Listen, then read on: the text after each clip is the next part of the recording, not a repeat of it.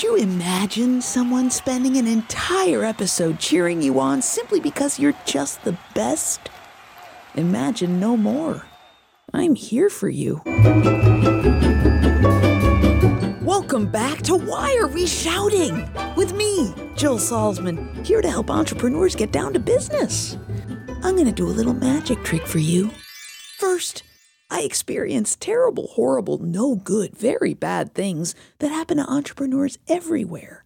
And then I snap my fingers and turn those experiences into the best stories, the craziest anecdotes, and learning lessons for you to hear.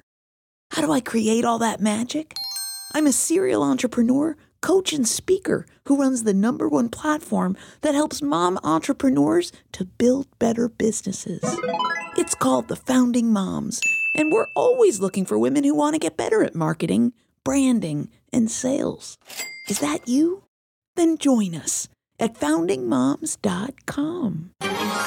This week, it's time to state the obvious. There's a lot going on in the world right now. It's really heavy.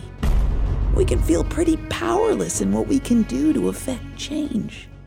So we're going to deal with it by cheering instead.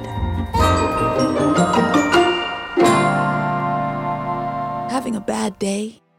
Need to hear just how amazing you are? Because you are awesome.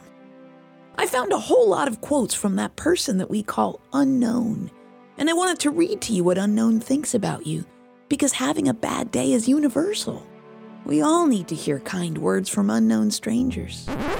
Except that my first run-through of reading them out loud kind of made me squirm. In case no one has told you lately, you are amazing, strong, brave, wonderful, kind, loved, worthy, and there's no one like you. The world needs you. Life is tough, and so are you. You are amazing. You're important, you're special, you're unique, you're precious, and you're loved. No one is you, and that is your superpower. See? I could go on. All of it's true. And yet it feels so inauthentic to me to keep reading these to you. Because I can cheer you on all the livelong day. Unknown can cheer you on as many times as there are unknown quotes published to the internet. But it's not me who needs to cheer you on. It's you. As hard as it is out here for an entrepreneur, it's even harder for us to maintain that everything's going to be okay mentality when so much of what we come across is hard to process. Wild global events, piles and piles of business blunders, interruptions in our business day by personal life events, and vice versa. There are no clean lines in building a business. All of it's blurred. Without concrete paths to follow, or people around to help us bounce back from the craziness of it all, we can get pretty lost in it. We're convinced in all of our doing all day, every day, that we don't have the wisdom to hold on to what's good and what's true, that everything's going to be okay. Let me read you something beautiful that author Michael Neal wrote about the wisdom that you do have. His words might help you to see that you have all the wisdom you need to cheer yourself on any time that you need to call upon it. He says, wisdom is ever present and always kind. Wisdom is sometimes soft, but always clear. Wisdom has an obviousness to it when you hear it, even if it's completely invisible to you until you do.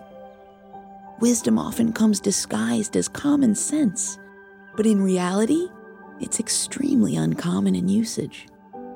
Wisdom is right there inside you, just waiting for you to allow it to guide you. You need only be quiet and listen. When you relax into it, you'll almost always know what to do. So why is decision-making so difficult for so many of us so much of the time? Because we get caught up in a whirlwind of thinking that our future well-being is dependent on making the right decision now. And that in some way we could or should know in advance how things will turn out. But what if you couldn't make a mistake because you can't know how things will turn out in advance?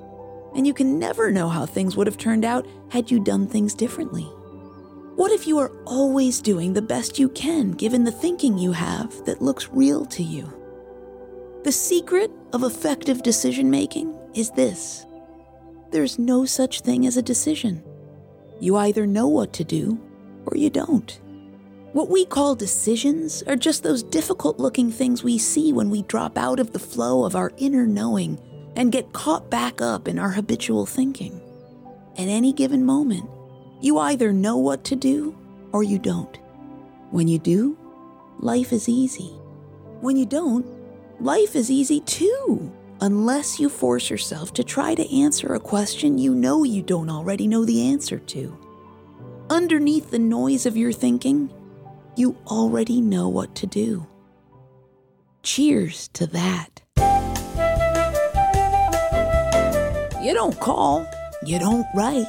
Why not do both? Text or call me at 708-872-7878 and leave me a message there. That way I can talk to you in a future episode. Then go to ratethispodcast.com/whyareweshouting and leave a review. It helps other listeners discover these entrepreneurial stories so that they can build better businesses. Shout out to you and your amazing self, Aaron Rice and Lindsay Obermeyer, for making this podcast with me. And hey, double thanks to you for listening. I'll see you next week.